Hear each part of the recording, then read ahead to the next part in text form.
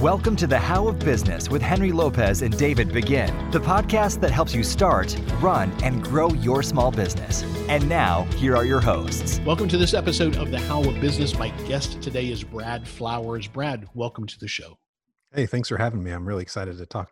Yeah, so am I. This is a topic that we've never done a deep dive on specifically, so I'm very excited about it. And as I was doing the research, really looking forward to having this conversation with you. We're going to chat about Brad's entrepreneurial journey, how he got to where he is today, and then his extensive insights on naming. How do you name a business, a product, a service? And he's written a whole book on this, so he's got a lot of expertise and has given this a lot of thought. And he's going to share a lot of that today on this episode. To receive more information about the How of Business, including links to the show notes page for this episode, just text the word biz, B-I-Z, to 31996, and I'll reply with the link.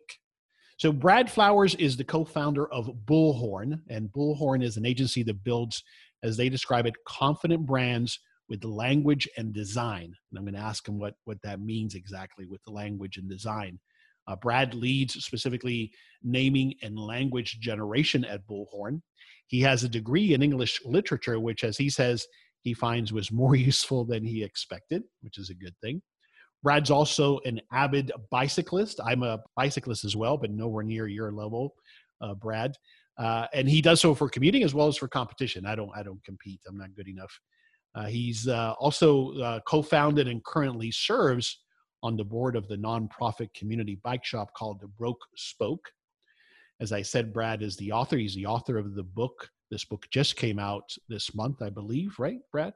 March 17th. March 17th, that's right. So when this airs, definitely the book is available. It's available on Amazon and other places. It's called The Naming Book.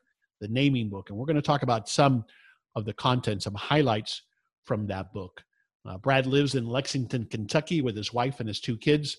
So once again, Brad Flowers, welcome to the show. Thank you. So English literature at UNT, which is right up the road from where I live. So How did you end up at UNT firstly? Well, I grew up mainly in Indianapolis. And when I was a senior, my dad took a transfer to Dallas. And so I kind of fumbled around for a little while, didn't know exactly what I wanted to do, and then ended up moving down with them. And I took classes at Brookhaven, the community college there on the north side. Right up the street from me. I'm in Coppell, which is, so just south of me is Irving, and Brookhaven is in Irving. So yes.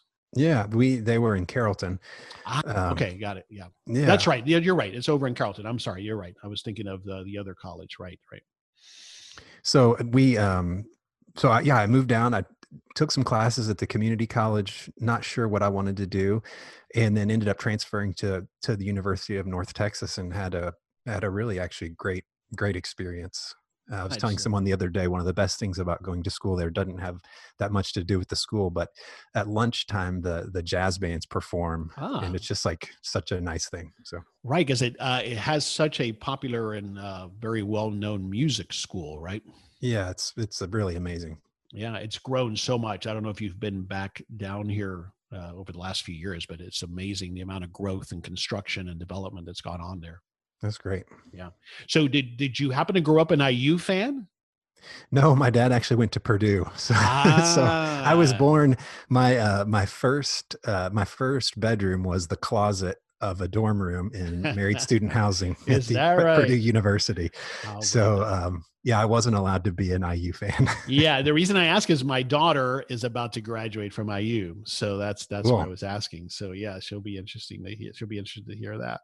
Yeah, it's a great school. Yeah, absolutely. So, all right. So literature, and what did you think you were going to do with that degree at the time? Right. Well, I always assumed I would teach because I love to read, and I just didn't know that there were any other jobs that was useful for. So, the kind of the journey started off, I graduated, and as I was applying, I wanted to take a little bit of time off. My wife was going back to school. And so as I was applying to graduate schools, I had this kind of terrible realization that I didn't really like to teach. And for someone who just assumed they would teach, that's kind of tough. Yeah. And so that was a time when I got a job at a local bike shop, and we moved here to Lexington. And while I was there, I had some interesting insights. One was that surprisingly enough, I was really interested in business, and that had never really crossed my mind that I would ever be an entrepreneur or be interested in business at all. And I ended up managing the shop for 4 years, and I was interested in the business side in general, but and specifically, I became interested in marketing and how do you attract customers and how do you get attention, Right. what sorts of things work. And while I was there, the owner allowed me to serve on some committees during the work time that would promote bicycling events in Lexington. So I got a lot of outside experience.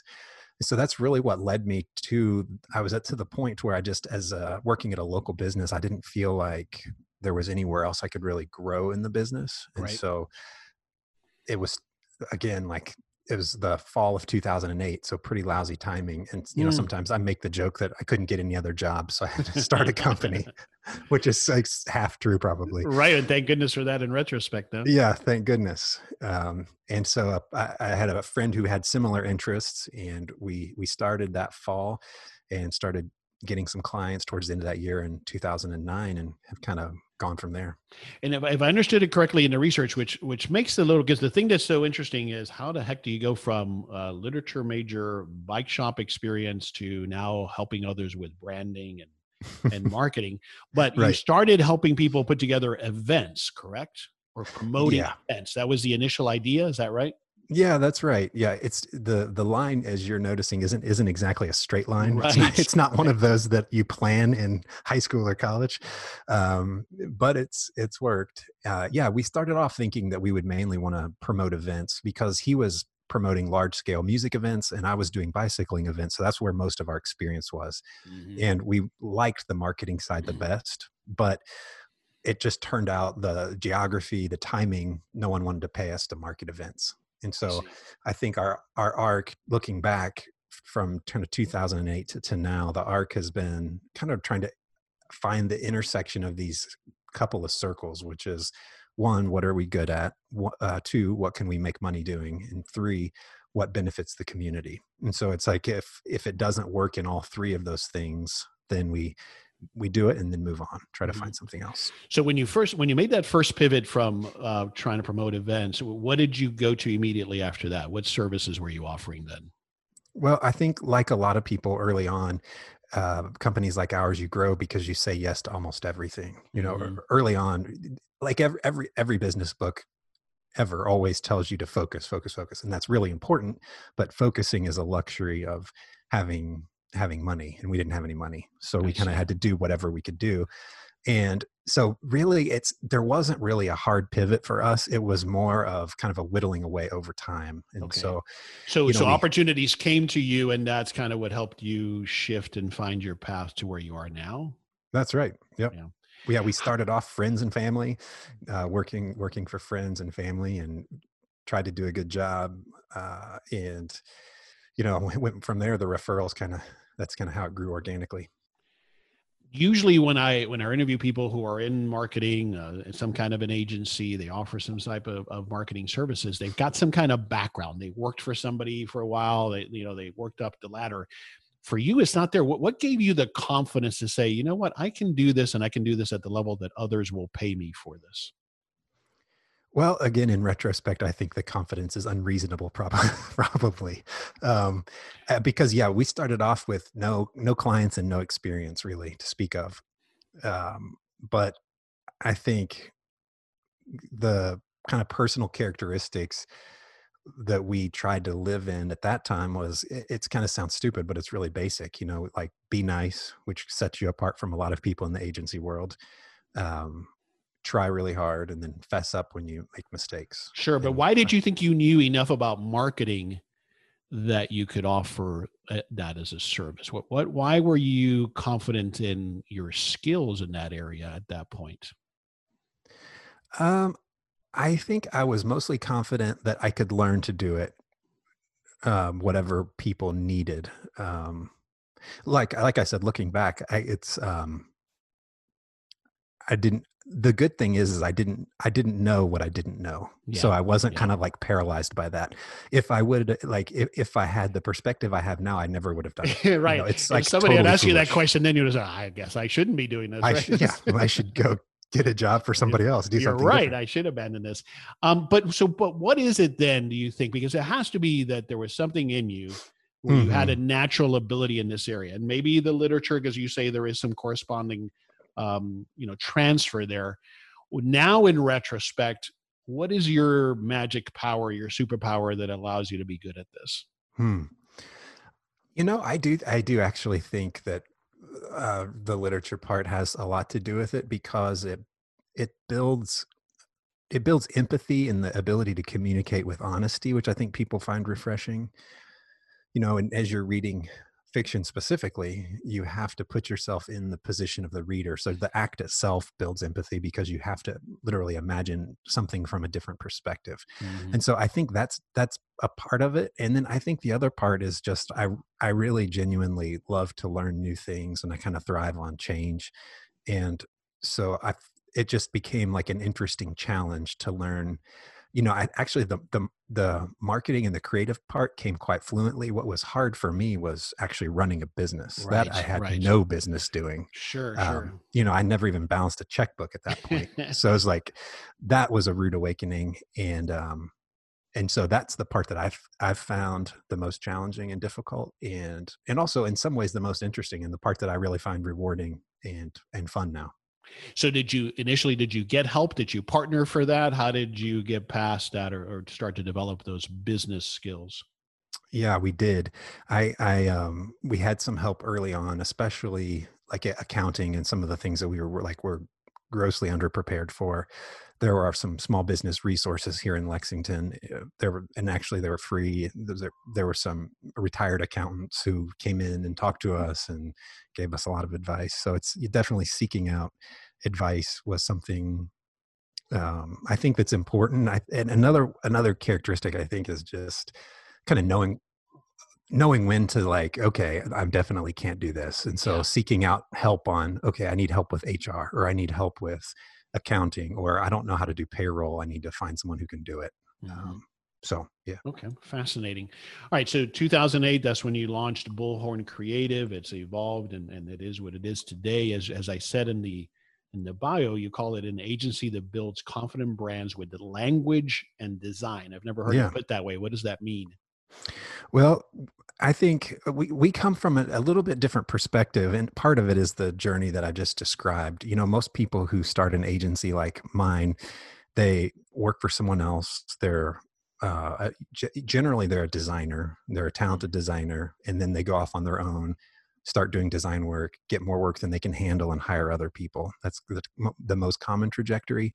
And we just had a pretty dramatically different perspective. And so what we end up leading most projects with language because we think that without strong language, design is really just decoration. And we think without strong design, language falls flat. So it's kind Mhm. of a hand in glove scenario for us. I think to understand the client and to be able to do the best work and to give them the most confidence possible, which is our goal, because we think when you can communicate with confidence, that's where a lot of that's where success comes from.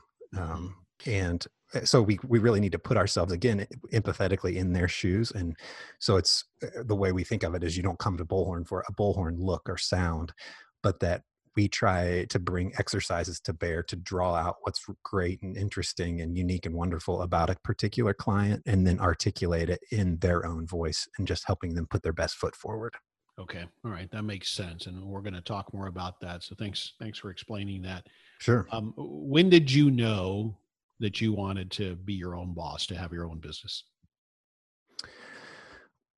I think it was towards the end of when I was working at the bike shop. I thought, I really liked it, but I started to kind of have the itch to do my own thing. And I didn't really think I wanted a retail sort of business. But it was sometime around in there. I don't know. Again, like I said, throughout high school and college, like I never really like looking back. I guess thinking about it now, I was certainly entrepreneurial Hmm. And, I bought clippers and charged a couple bucks to shave the kids' heads in the neighborhood or whatever. So I was certainly like entrepreneurial from an early age, but it just wasn't really like from my parents or school experience. It was never like on the table as to be a Hmm. business owner. It was Yeah. always work for somebody else, kind of slot into middle management somewhere. Right. And so as you were working on the bike shop, obviously it was a small business and you started to Right. realize I like this whole business thing and how the business operates, right? Yeah, and I kind of looked around and saw all these businesses and thought, well, if these folks can do it, I can probably figure it out too. Which is fair enough. Fair enough. All right. Yeah, So let's start to dive into it. The book again is called The Naming Book. And yeah. so question I always have is why did you write it and who is it for? Well, I wrote the book partly. It started off not as exactly as a book. It started off as a resource for us internally because we started getting more projects. My idea started to get a little stale, and I just needed help. And so I was hiring freelancers and hiring additional writers to be on staff at Bullhorn, and I needed some tool to give to them to just help. How do you actually come up with a name? Hmm. um, and I didn't have anything. We had kind of lucked our way into it because I think we had good intuition on what made a name, but I didn't really, again, because I didn't really have any practical training. I needed to get some of that expertise. So I started reading the popular literature, and then I also looked a little bit into academic literature on naming. And I started realizing that there's really nothing out there. At that time, there wasn't really anything out there that would help someone go from, I have an idea for a business to a name. Most naming books fell into two camps. There were either kind of story or anecdote based around what's the history of a particular name, which is interesting to know, like, why is Patagonia called Patagonia? It's an interesting Hmm. story. And then the second one comes from the perspective of someone who's really good at naming, and they tell you what they like and why. And that's also interesting, and it kind of helps you understand naming a little, but it doesn't actually help you generate a name. And so I really wanted to write something that would help someone go from a blank page to a kind of a finished good idea that worked. And so I realized that if I couldn't figure out how to create something for my team kind of easily, then there was probably a gap in the market. And more to the point, like, I started thinking about, if I can't do it, how could an entrepreneur who has no interest in linguistics or any of that sort of stuff, how could they do it other than just kind of lucking into something? Yeah. It's like it's not surprising that you took something that obviously is a creative process, but applied a system to it, a business approach to it almost. Yeah. And it's not that Yep. it confines it, but it's a framework for how to do this, right? Right. I think people think of creativity as something that's like you're kind of waiting for magic to happen. Exactly. That you shouldn't put any rules to it and it just happens when it happens. Right. But after having done this for over a decade now, I can tell you without a doubt that the only way to continuously produce high results in a creative field is to have a rigorous process. Yeah.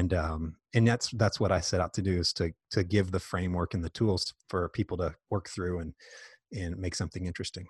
Yeah, I agree. In my experience, what I see is what happens otherwise is it paralyzes people because it is, supposedly such a creative thing. And then we get frustrated. Maybe I'm just not creative enough. And so you get paralyzed and you stop. I think what I find is when you have some kind of a process or a system, it helps you take those steps one at a time to get there. Yeah.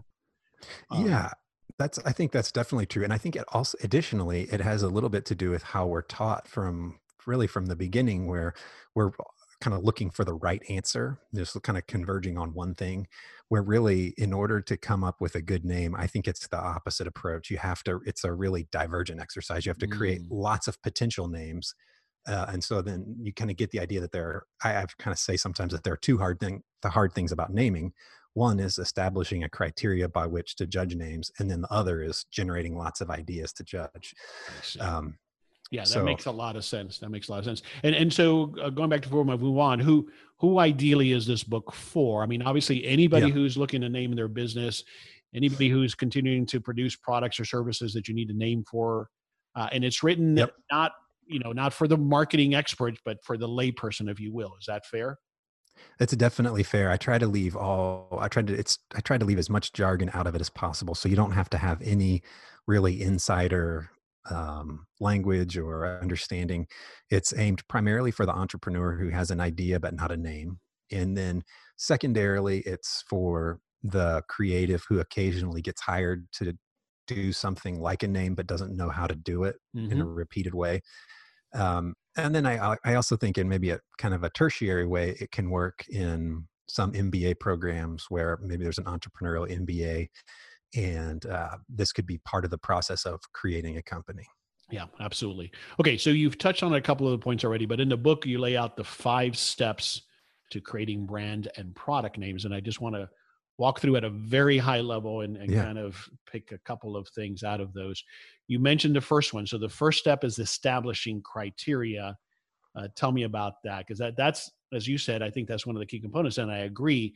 What kind of criteria are we talking about that someone should set as they're starting to name a business or a product? Yeah. Yeah, that's right. And it's such an important step because most people jump over it altogether and don't consider that they even need a criteria because as we were talking about, they're looking for kind of Hmm. this like name to just like hit them and Right. The where skies will part, and here's the perfect name. right. Yeah, right. And so thinking about criteria, there's a lot that goes into it because it says the criteria should be as unique as you and your business. So there are a couple of things that generally most people are interested in, and it has to do with memorability as one, for example. And there are some linguistic tricks that make some words more memorable than other. And I talk about some of that. So it's like, for example, sometimes a hard initial consonant like, you know, Like a Krispy K Kreme. is a good one, Yeah. right? Yep. Can is sometimes more memorable. Rhyme, those Interesting. sorts of things. Interesting. And there's kind of interesting research around that, and I talk a little bit about it in the book without going too far into the academic side. And then things like spelling and pronunciation. Most businesses, you generally want your name to be pretty easy to pronounce for the most part. You can kind of think of like the item on the menu at a restaurant, and if you can't pronounce it, you're probably not going to order it because most people don't want to look stupid. Hmm. So is pronounceability important? But then the flip side, I talk a little bit about too, there are some industries where sometimes being difficult to pronounce can be a good thing because it creates distance between the purchaser and the product. So like especially high-end products like high fashion tend to have legacy foreign sounding names because they still work because there's an air of inaccessibility about them. I see. Fascinating. This is Henry Lopez, briefly interrupting this episode to invite you to schedule a free business coaching consultation with me. I welcome the opportunity to chat with you about your business goals and offer the guidance and accountability that we all need to achieve success. As an experienced small business owner myself, I understand the challenges you are experiencing, and often it's about helping you ask the right questions to help you make progress towards achieving your goals. Whether it's getting started with your first business or growing your existing small business, I can help you get there. To find out more about my business coaching services and to schedule your free coaching session, just visit thehowofbusiness.com or simply text the word BizCoach, that's B-I-Z Coach, to 31996. What are some other, you mentioned jumping over the step altogether, but what are some other common mistakes you see people make in this step of the criteria for the name? I think some people jump over if they do it. I think they're thinking a little bit too much about their customer at this step, and they're not thinking enough about what they want it to be, because I think a name is important in that, getting back to the confidence thing we were talking about earlier, you want it to be something that you can say confidently, that gives you confidence to walk into a room Mm-hmm. and bring your product or service to bear. Yeah. Um, and so I think thinking about yourself, and so there's a section about tones, for example, in developing the tones you want, which I think often they're not the tones you want people to perceive, but they're literally like, who do you, this is your thing. Of all the things in the world that you're doing this particular thing. Why are you doing it? And how do you want others, um, what kind of tone do you want to convey to other people? Hmm. I think that's so important also because sometimes we can get so overwhelmed by other people's opinions and what they think it should sound like. And at the end of the day, like you said, especially if I'm the boss, if it's my business, of course, if Hmm. I'm in partnership, I gotta look at it from multiple people's perspective. But your point is, I need to feel confident in saying this name and sharing this name. It needs to be something I believe in, and that's important. Not allowing somebody to have dictated what it should be because it fits a certain mold. Yeah, that's exactly right. And I think, um, I give the example in the book that it should give you confidence, but you don't necessarily have to. It's not exactly what you like that matters. There's some pragmatic side to it. And so I give the example of, I was looking for some frozen something to send with my kids' lunch, and I was walking down the supermarket in town, and if you walk down the supermarket, there are probably, I don't know, 200 freezer doors. I mean, it's like crazy how much choice there is. Right. And so it's like, how could anything possibly stand off? And so I'm looking through like frozen things, and I see like these organic burritos or whatever. So I'm like, okay, my kids would probably eat that. And I'm looking at and there are still like 10 choices of those. And there's this one that stood out because the name was so strange. And the name is Evol, Evol. Hmm. And the way it's rendered typographically, the E is backwards. So it makes you kind of want to read the word backwards. So when you read it backwards, it looks like love. Like love. And so Interesting. it's like, but then when I thought about it more, I'm like, okay, love burritos. And I'm like, no, but if you read it forwards, it sort of sounds like evil. So is it evil or is it love? And then I thought, no, maybe it's evol. It's probably evolve because they're thinking like evolving or something. Anyway, long story short, it's like, that's the sort of name that I don't really like, but because I think it's kind of too precious and trying to be too clever. But it caused me to stop, and I Yeah. bought the burritos. I was going to say it ended up in your So it shopping cart. worked. I suspect it worked. It Yeah. totally did. Yeah. So it's like they're, what the expert likes, or even what you like, may not matter when it comes down to it. Sometimes there's a pragmatic should be involved, because this is a business. You're not naming, your cat or something. That's right. Okay, so that's the first step, establishing criteria. Second is brainstorming, which you also mentioned. Tell me how brainstorming works here as you define it. I mean, that's a step that I usually take. Well, I'll just write down everything that comes to mind, or if we're in a group, we'll throw it up on the white erase board. Hmm. Is that what you mean by brainstorming? Yeah, in brainstorming, what we want here is to just get out as many words as possible. Right. No And so, filters. There's no wrong answers. Just get it all out. Is that fair? right. Yeah. Yeah, that's fair. And what I've found working with groups of people is that often folks have a hard time with this step because it's hard to know where the first step is. And so Mm, once the first word's up there, it gets a little easier. So most of what this step in the book is, at least, is it helps people create interesting starting points to generate lists of words that you might not otherwise come up with. I see. Who So do I they're kind of, include in the brainstorming session? this is probably, I mean, it kind of depends, if you're a solo entrepreneur, this is still probably just you, or maybe, if there's someone, sometimes it can be valuable. Like, for example, there was a woman who tested out an early version of the book, and she was starting a company providing resources to preschool educators. And so she thought in a really particular way. And her husband is an architect who thinks in a totally different sort of way. And so it was helpful for her to have him brainstorm too, because his lists of words were so different from hers that it helped her have more raw material to create names. Yeah, that makes So sense.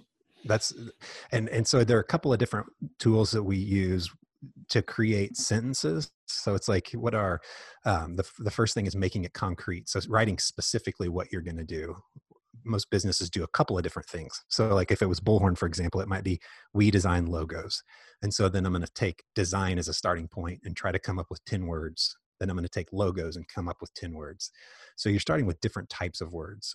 And then the next step is to get abstract. And that's when you kind of come up with more interesting things. So it's like, what is a metaphor someone would use for your business?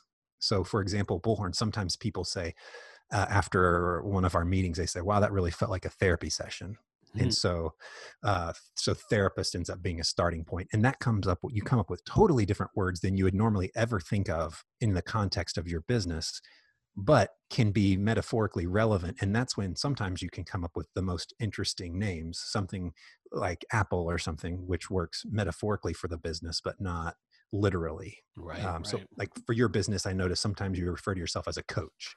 You're not literally out there coaching a team of entrepreneurs, Mhm. but what you do is likened to being a coach. So if you were naming your business starting there, you might look at, or you might go through and have that as a starting point and think of what Mhm. are famous coaches, or, you know, clipboard or whistle, or, those sorts of words that you associate with coaching that you wouldn't normally think of.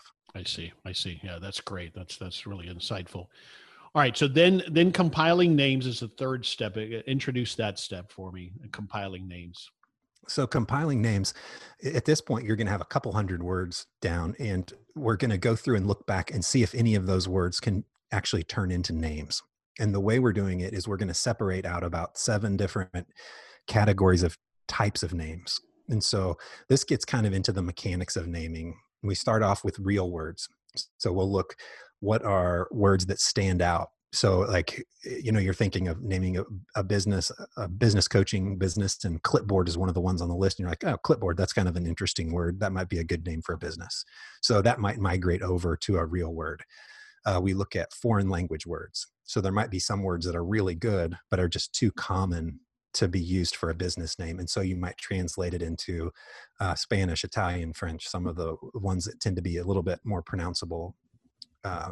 Or sometimes, like, say you have a Greek grandparent or something, you might want to find something in that vein because it's personal to you. So we'll look at foreign language words, compound words like Facebook.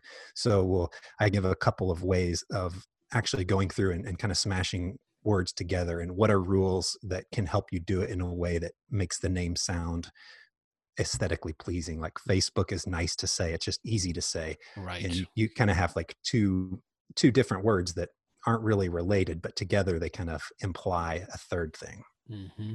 Yeah. We look at phrase names. There are a couple of different times I'm kind of slipping. What's a compound is what I was trying to think of. Compound, which would be, or like Pinterest, where you take 2 words and kind of smush it together. So it's like Right. pin and interest. Hmm. And so you're literally pinning your interest up. So it's, things like those that can work really well. Yeah, great ideas, great tactics, Sarah. One of my business names, which is under which I do coaching, is Levante Business Group, and that's, as you said, Yep. Levante is a play on the Spanish word to lift, Yeah. which I think is related to coaching and helping people lift up their businesses. So that's how I came up with that one. That's great. Yeah. All right. So establishing criteria is one, brainstorming is the second, compiling names, you just explained, expanding your knowledge. Some of this is the obvious, like sources, like a thesaurus, I think, and other things like Mhm. that. But what are you seeing works well here to expand our knowledge, as you say? Yeah, here a lot of times I think a lot of times people think that they need to be familiar with the word that they're going to use to name their company, but that's not always the case. Sometimes there are a lot of really great obscure words out there, and it can it can make your life a little easier sometimes down the road when you're looking for URLs, which is another criteria. Do you need a short URL? If you need a short URL, you'd better start looking for obscure words, because all of the They're more all the common obvious ones are ones are gone. taken. Yeah, they're all Yeah. gone. So, um, so like for example, one tool we use is going back to the metaphor list from the second step and looking at what were the metaphors you picked. Going in, basically any sort of industry, or basically anything, there are lists of kind of words that are insider terms to that industry.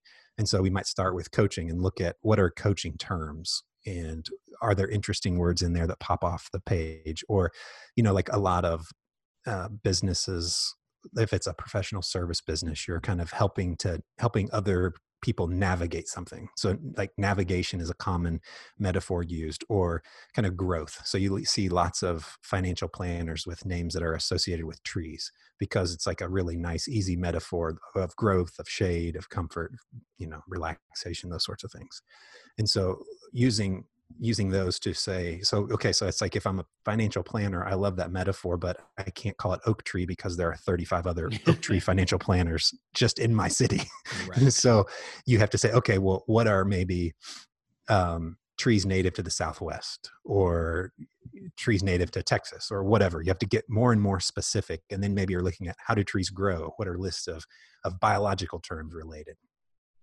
And so really you're just looking for obscure words that can really create a hook for the story of your business. Is I think that's what I find the most interesting, when you can find something that kind of, like you were mentioning with Levante, it's the starting point. Someone will look at it and say, that's a weird word. What does that mean? And then you can say, well, I work with other businesses, and it's a play on a Spanish word, and because I would really want to help people put their best foot forward. Mm-hmm. Yeah, hook for the story of your business. I love that. And we'll come back to that. All right, good stuff there. All right, and then step 5 is deciding on the final name, which is probably the hardest thing to do. And I find what's so challenging here for myself and my clients is, by this point in the process, your head is spinning. Everybody has an opinion, and it seems like you just get paralyzed. So Yes. What are some thoughts and some tips there to help make that final decision? Sure. So hopefully by the time you get to the final step, you have quite a few names. For a project here, we like to have in the 150 or so names going into the final step. Okay. And not all of them are good, because we haven't really been editing too closely. And so we go into the final step. The first thing you're going to do is look back at the criteria. So there are always going to be similar ideas, and some are going to fit the criteria better than others. So again, if it's like URL scarcity, and there are 2 similar ideas, say one is megaphone and one is bullhorn. Well, maybe, okay, bullhorn's a little more specific, and I'm more likely to find a better URL there. Or if it's pronounceability, something's a little easier to say than something else, or spelling, that's another one. And so usually applying your criteria, you can get down to 20 or 30. Usually fairly easily. And then from there, I like to get a little bit of outside perspective, because at this point in the process, I'm usually pretty close to the names, and I'm kind of having a hard time telling which is good. And sometimes at this point, you feel like none of them are good, because you just you're so close. It's like, these are all terrible. And so you really need a little bit of outside perspective. But when you seek an outside perspective, that's really when things can go terribly wrong. Yes. Because asking other people out of context can be very frustrating. They don't have the same vision for where you're going. To them, it's just a word on a piece of paper, and it will never be a word on a piece of paper again. Moving forward, the name will be a symbol for you, for your product, for your service. And so people associate those things with the name. And so the name makes sense. And so what I do, I don't know if it's a trick, but it helps me make asking other people useful, is I take each name and I put it over a different photograph. And so I'll usually pick 2 different photographs, because people are really influenced by imagery and by typography. And so I'll pick 2 different typefaces and 2 different images. And then I'll go through each name and have the person just go 1 to 10, worst name, best name, and then an immediate reaction. And the immediate reaction, I find, usually is the most valuable part, because people just have different cultural experiences. They have different vocabularies. Some people, you just have different size vocabularies, which is just a reality. And so some people might have a really strongly negative reaction to a specific word that you should listen and take seriously. And so I find that pretty valuable. And usually from there, we can get to, we can whittle it down to fewer than 10. And then we're going to start looking at what's the competition in the marketplace. And so competition, or what I call in the book unusualness, is generally something also that most people want it to be fairly unique.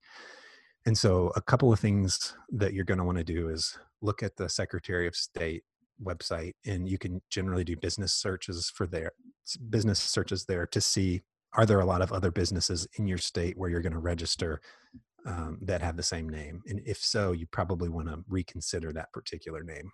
Same thing with the trademark search. You would do that as well. Yeah. The USPTO.gov. Yes. I also go there, and sometimes you'll have a name you like, and you pull it up, and there are like 973 results. Right. Then you have to kind of backpedal on that one. But you don't do that as well as the domain search until you've got that list of 150, and those only make it on 150, because that's where I struggle sometimes. I think I'm doing that search maybe too early, and it's narrowing me. Yes. Or limiting me. Yeah. I want to do it at the very end. The very end. Okay. Because you'll end up, well, it's kind of like editing as you write. Like if you hear writers, they talk about you have to kill the editor, because if you're editing as you write, you kind of kill the flow of your thinking. Yeah.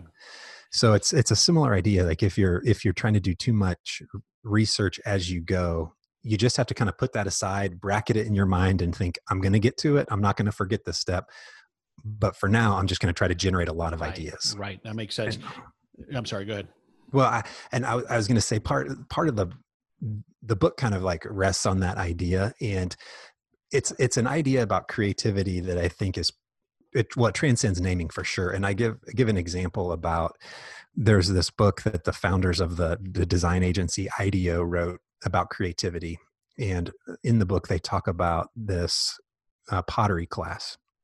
And the class was split in half. One half of the class was graded on the final piece. So it was like the quality of one piece of pottery.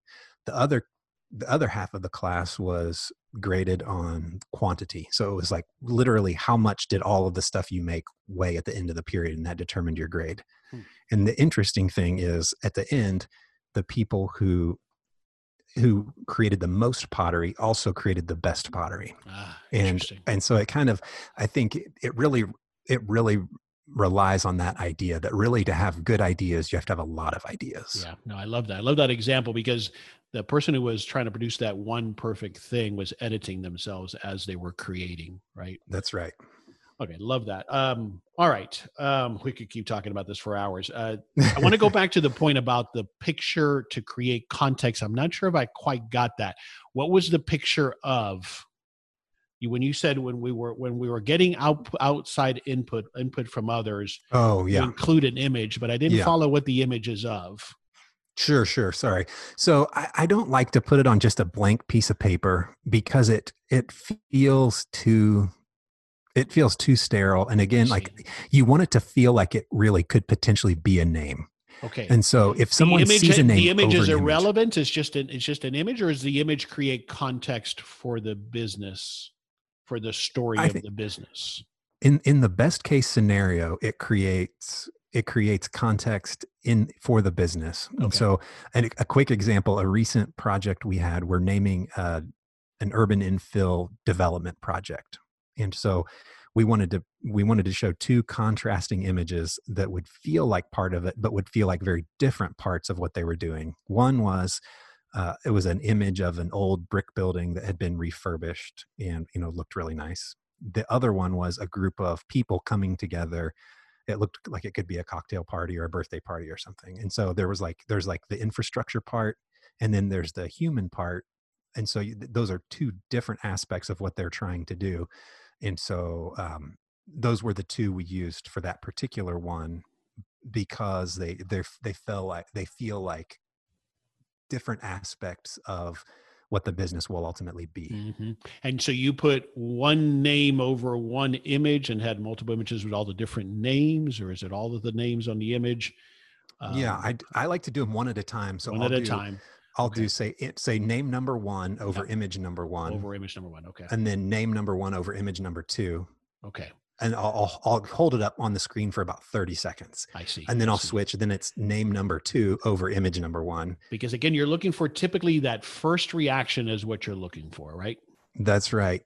And then, sometimes I'll even go back, and then I'll go back through the names and tell the story of the name, and then gauge whether it made the name more or less favorable. And that's also kind of interesting to do sometimes. Okay. Because a lot of times at this point, you're presenting words that are either new words or really obscure words that people might be uncomfortable with. And so if you start to tell the story and it's this really cool story, it's just like, hero of such and such or whatever, then people can be like, oh, okay, I get it. I just didn't know what it was. But now that I hear it, that totally makes sense. I love it. Right. I mean, when people first heard of Nike, they didn't know what the heck that was, right? Now it doesn't matter, but there was a meaning behind it initially.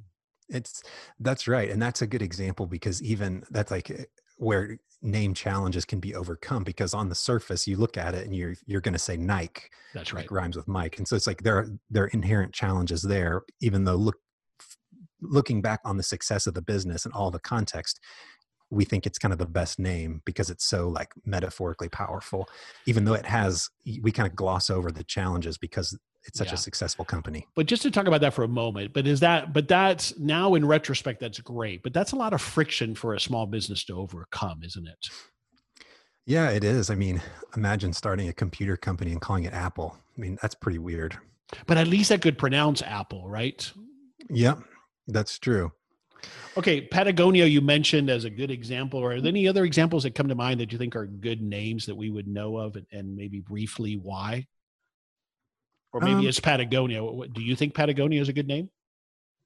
And I know that's such a subjective question. Is it a good name, right? But you know what I'm getting after. I think it's always good to continue, as you have in this conversation, to relate it to something that we're familiar with, so we get it. Yeah, most of what I talk about in the book is sticking to your criteria. And I don't talk much about what I like, because I try to talk more about what works. And so I think some names just really work really well. And whether I like it or not, it's kind of right. That's the better question is, why does it work? Why does Patagonia work? Yeah, I mean, I think it works because it inspires this idea of travel, of this exotic destination, of maybe like you can kind of picture the mountain peaks. It's, for most of us realistically who buy Patagonia products, it's something that we wish we were, but we're not actually, because most of us wear it while we're lounging on the couch reading a book, not climbing a mountain or something. So I think it works because it kind of speaks to exploration and independence and all of these things that I think appeal to the people that buy the products. Yeah, I love it. Love it. So tell me more about Bullhorn and the services that you offer your clients. Sure.